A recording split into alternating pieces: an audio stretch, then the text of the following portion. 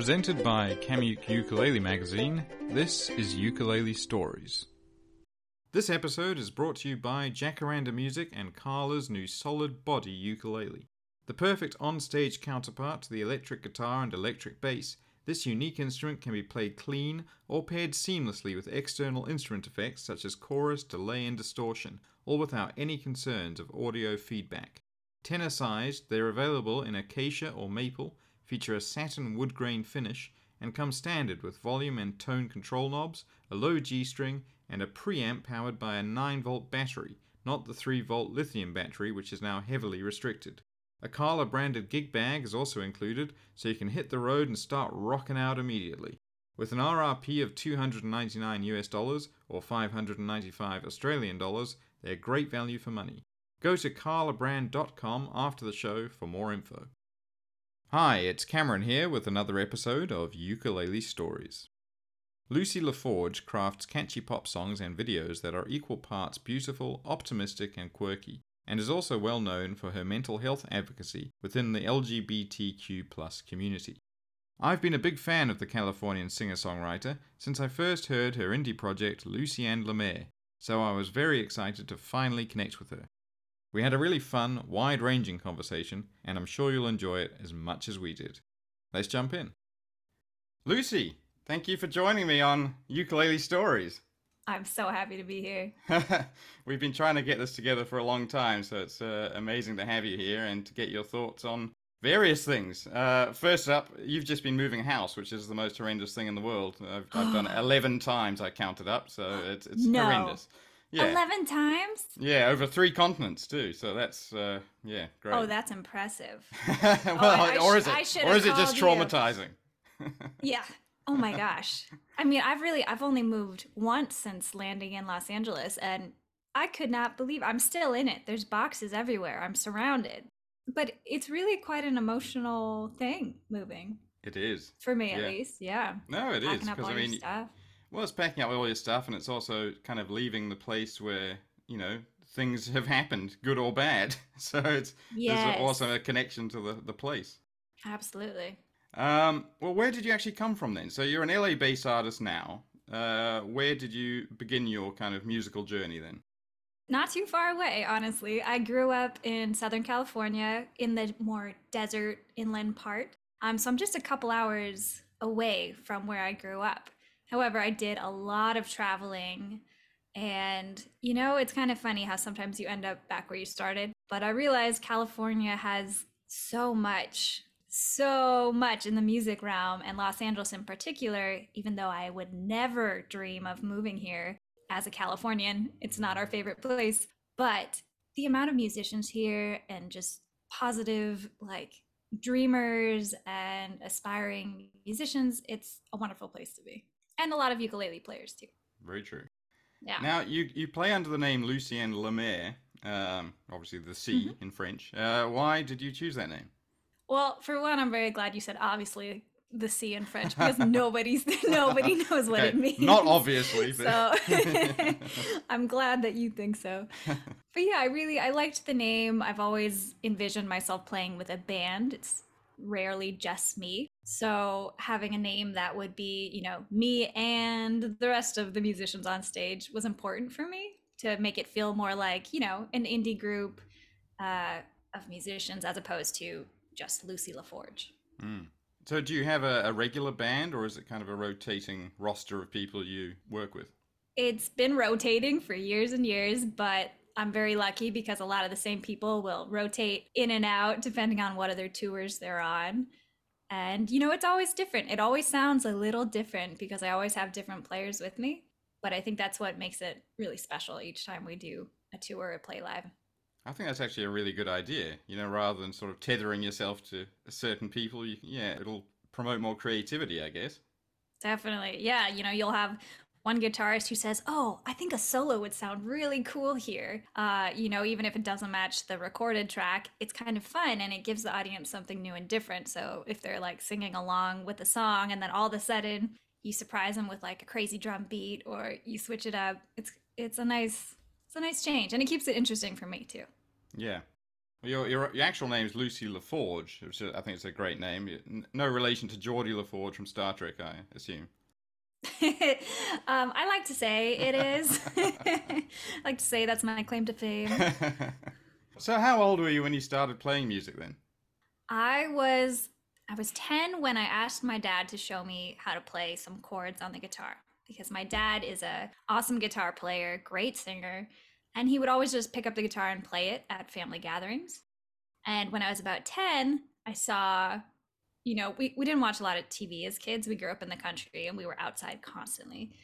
But I saw MTV for the first time. We were staying at a hotel on a family vacation, and I saw music videos for the first time. And I just went, oh my gosh, that's so cool. And I looked at my dad and I saw the connection. I was like, Dad, can you teach me some chords? So he taught me, a handful of chords. And I just played those chords for a very long time until I found the baritone ukulele, found one in our garage, and I was so happy. I said, this is me. Like, this instrument is me. Like, a guitar was not, it's fun, but it wasn't the best fit. And when I picked up that baritone ukulele, I just knew it was going to be a very long lasting relationship. So, have you stuck with the baritone, or do you have any other favorite sizes? I mean, I love them all equally, but I do play the baritone Correct. the most. Yes, you can't, they're right behind me. We can't. They're actually behind me and on the wall Yeah. as well. Oh, yeah. See, I'm so excited to put up my ukuleles. I had finally put them up at my last place and then I moved. So that's my project this week. But yeah, so I think the baritone really stuck out to me because the warm tone of the baritone and my knowledge of guitar already, since it's a similar tuning, just really made it, I don't know, it felt very special. And the smaller ukuleles have a very classic ukulele sound. And I felt that it was difficult to write a lot of the songs that I was writing, which had more folky, rootsy, lyrical stylings on a ukulele. I felt like the baritone really matched the tone of the song I was trying to write. Mm. Do you remember the first song you ever wrote on the uke? Yes. Do I? Do I'm I? not sure I can now. Now I think about it as well. Now I'm questioning. I believe the first song I wrote on the ukulele is a song called Heaven, which did end up making it onto my first EP at the very last minute, like a month before I released it. I And love that whatever. song. Oh, thanks. It's a good one. It's nice and simple. It's only a few chords, and I picked up that baritone uke and I just very slowly started strumming like note by note, and I was like, wow, I feel so much calmer. I'm someone who has a lot of anxiety every day, and something about the ukulele just really calmed me down. And that song in particular just was so cathartic for me. But yeah, I think that was the very first one. Do you have a songwriting process or routine now? I do now, but for years I really just waited for the emotions to hit me. So I'd go months, yeah, you too. I'd go months without writing music, and then I'd break up with someone or something terrible would happen, and all of a sudden I was writing an album. And what I've learned is if you really want to be a songwriter full time or a performer full time, you got to do this every day. You can't wait for the inspiration to hit. You've got to sit down at the same time in the same place each day and write a song. And some days those songs are going to be terrible. I have so many terrible songs and I love them, but they're not good. And so now I have more of a routine. You got to get the quantity if you want the quality. Definitely. Is that how you write as well? Haphazardly, yeah. I don't have a routine, and I should, and it's one of my kind of New Year's resolutions is to sit down and do it properly.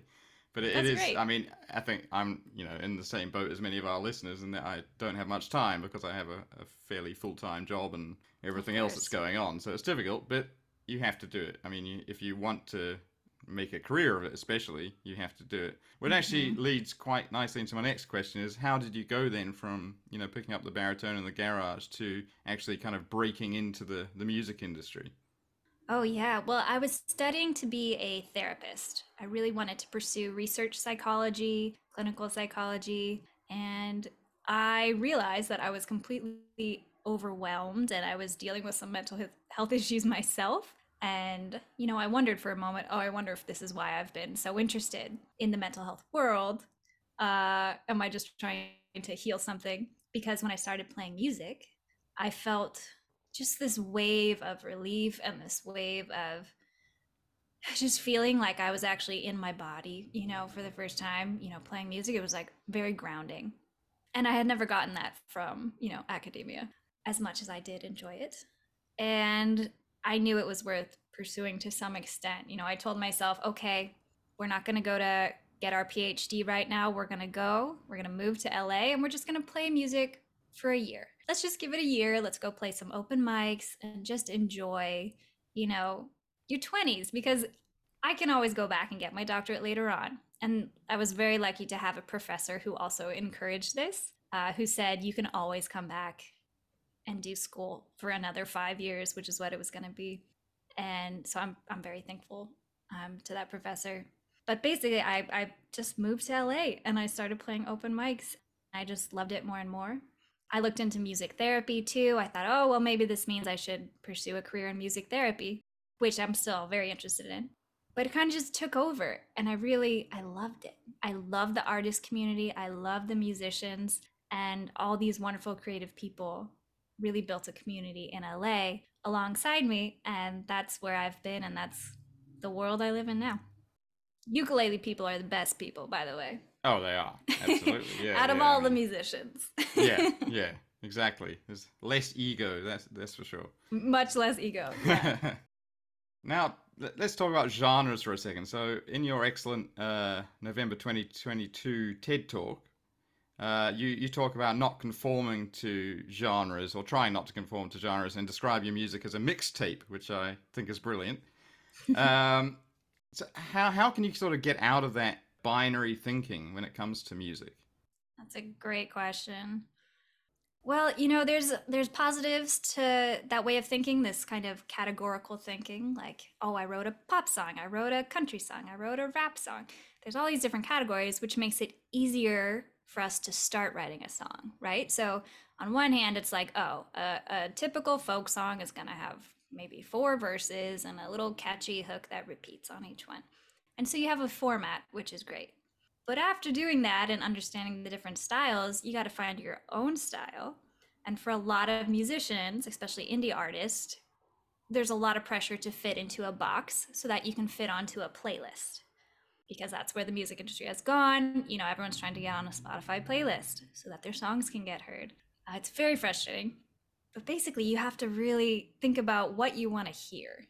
And so that's when I write a song now, I don't think, okay, what do the Spotify playlisters want to hear? What's going to match what's already been done? Because that's really what it is. It's like, if you can make a song that sounds like another artist who's doing well, then your song will go on that playlist. But then you completely lose what you really want to do with the song and how you want it to sound. So I would just say, allow yourself to play with the song. A song is never done, in my opinion. I think you can change it a million ways. I've had songs, I have one in particular called Honey, Put Your Weapons Down, that I had a nice acoustic, it was a country song at first. It was just me on a guitar, and I wrote it as like a country song. Took it into the studio with this Grammy-winning, producer, and he made it like an indie synth pop song. And that's what came out, and I didn't really like it. And then I played it on a baritone ukulele at live concerts, and everybody loved it. Just this really somber, sad version of it. And it's okay to have a bunch of different versions, in my opinion. I think it's totally fine to even take one of your songs and release it a few different ways, because there's no one who's going to say you can't. Well, that's it. Yeah. I think a lot of people get trapped by thinking that they can't do something in a particular way, because you can do it in any way, and as you say, you can rework it a million times if you want to, because it's your song. Yeah. And at the end of the day, you can do whatever you want. Yeah, unless you're tied to a major label that has very strict creative rules. Why not? Like, allow your song to grow and change, and allow yourself to grow and change at the same time. How are you approaching the kind of ever-shifting sands of the music industry at the moment? Because it's just incredibly difficult to predict anything. What app or what service will be the next big thing, like, TikTok creation or whatever you want to talk about. It's just very difficult at the moment. But I always say, it's a double-edged sword, because it's easier than ever, but it's also harder than ever. So do you have a particular kind of plan for it, or are you just kind of going with the flow at the moment? It would be great to have a plan. I think plans are great. I do not have a plan. I will be frank with you. I think there are so many music managers and music blogs out there who will tell you, okay, you got to post to TikTok 4 times a day. You got to post your single 20 times the first week it's out. There's all these numbers and ways of doing it. And sure, you can try that. You can do it. You can put in all that effort to make all this content on top of like already making the song, and maybe it'll go viral. Sure. But the most important thing is still the song. So I would say try not to overthink the business side of the music industry, because I do it all the time and you'll get very caught up. That's not what the song is about. The song is about connecting with people on a very human level, in a very authentic way. And if you can write a song that does that, even if it's just for yourself, if you feel more connected to yourself and understand yourself better, that's the song you should be putting out. And that's the type of music that's going to excite you enough to actually post a TikTok 20 times about it. Because if you just write a song to have content to be putting out because you want to be an artist that's well known on TikTok and has a song go viral, it's very difficult to also make a really authentic, meaningful piece of music and get people to listen and reshare. But it's hard because we're online all day, all the time. And there are a lot of artists who are breaking on TikTok. And, I've heard that TikTok is starting their own record label and a lot going on there. But I would just encourage anyone who's trying to get attention for their music to first allow themselves to focus on their music and make sure you really like it. Like, make sure it's something that's you, not trying to be, the last person that went viral on TikTok, just trying to be yourself. And then it'll be so much more fun to make content about the song and share stories about it and share the process. Let's get on to, I guess, speaking of binary thinking, I'm putting you into two boxes now. I'm putting you into musician and your bisexuality advocacy, I suppose you might call it. So in 2018, you accidentally came out as bisexual in a Billboard interview. How did your fans react to that, first of all? It was quiet for a little bit, to be very honest. Which must have been worrying, in a way. Very worrying. The thing is, when you come out as bisexual, it's not, I think because of binary thinking, it can be difficult for people to understand what a big deal it is to come out as bisexual, because it's almost as if you're not fully coming out to some people. And for a lot of like men who come out as bisexual, they're often assumed to be actually homosexual when they've told you with words, no, I'm attracted to more than two genders. But that's the binary thinking. So we think, oh, they're waiting to come out. And for a lot of women, it's seen as attention seeking or just being promiscuous or something like that. And these are all just negative stereotypes, right? Because we see it in the media. There's not a lot of really good, wholesome bi representation out there. It's usually a villain or something like that, or a plot twist. Mm. So when I came out to my fans, I think I would say most of them were not surprised. I think because I was an ally, for so many years beforehand. And then there were some that weren't fans any longer, and that's totally okay.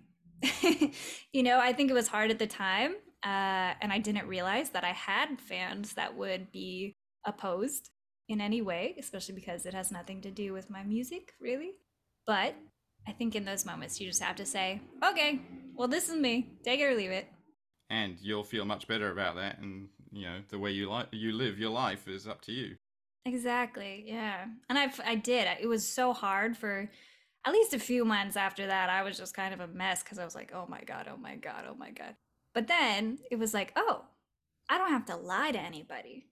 I can, like, if I'm doing a live stream and I'm going out on a date, I don't have to be like, I'm going on a date with someone and, and ignore all the pronouns and things like that. So it was really wonderful. It was really empowering to just completely be myself and not worry. So what do you hope to achieve by your advocacy? What I hope to achieve is simply visibility.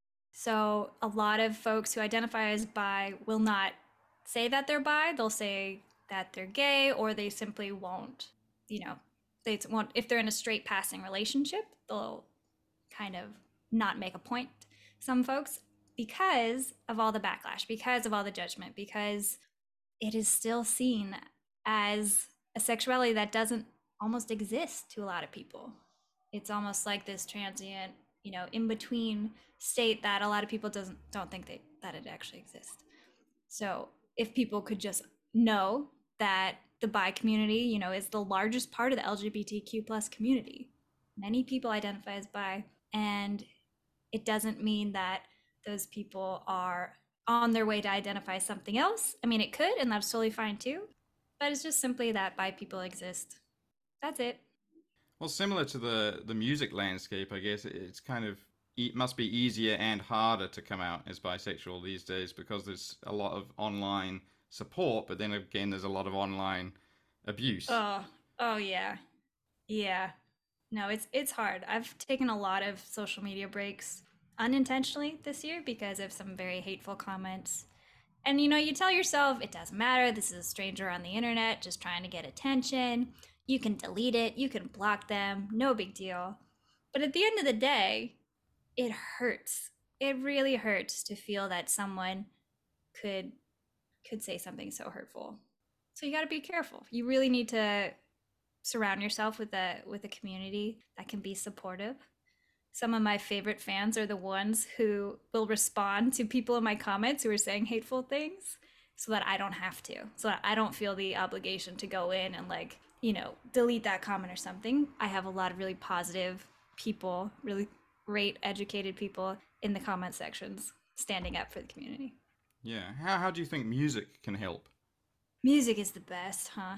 Music helps because I can write a song about how bad I feel. I can write a song about anything. I can write a song from the point of view of me in being invincible, me being empowered, me feeling like nothing can stop me. And I think music is just so healing, especially when it's live music and you're looking out from that stage at an audience that's just there to feel a little bit better. That's what we do when we go to see live music. We just want to feel a little bit better. So true. All right, one final question then. What does the ukulele mean to you? The ukulele. I think, it's easy to think of words like joy and release, but I think peace. I think peace would be the most encompassing word for what I feel when I play the ukulele, when I hear the ukulele. Peace, yeah. Just peace of mind. That's a perfect answer, in my opinion. What have you got coming up then? Anything you'd like to tell us about? Oh, all the things. So you'll be seeing, my social media is basically going to be home decor for the next month because we're just decorating and building out our beautiful ukulele studio. But I will be playing live again this year. I did a few festivals last year and I'm very excited to be playing again this year. So stay tuned for updates on when and where that is. And definitely check out my YouTube. I got a lot of covers that are going to be coming out this year. Well, speaking of covers, your cover of Tainted Love is one of my favorites. Oh, thank you so much. Oh, it's incredible. Well, thank you so much for chatting to me today. Thank you for having me. I love your podcast. Love the magazine. It's wonderful. Thank you so much. And, well, I hope to see you. Maybe we'll get you down here for the Melbourne Ukulele Festival. Yes, I would love that. Okay, well, thanks, Lucy. Thanks for your time, and good luck with the rest of the moving and the boxes. Thank you, Cameron. All right. Appreciate it. All right, see ya. For all things Lucy, head over to listentolucy.com and refer to the show notes for a link to her amazing TEDx talk. Please subscribe to Ukulele Stories and maybe give it a rating if you're enjoying it. Now for some music. Here's a personal favourite of mine, Lucy and Lemaire with Rainy Days. Until next time, I wish you lots of luck and happy uking.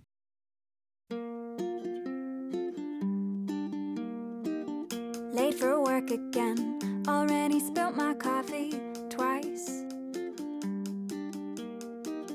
Stuck in traffic again, and the other cars aren't being nice.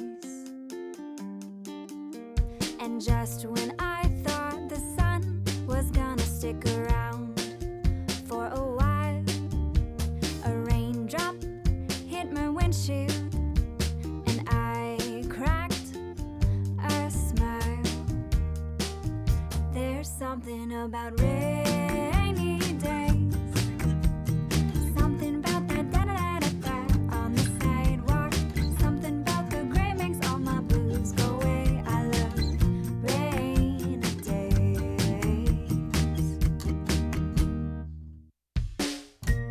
my time.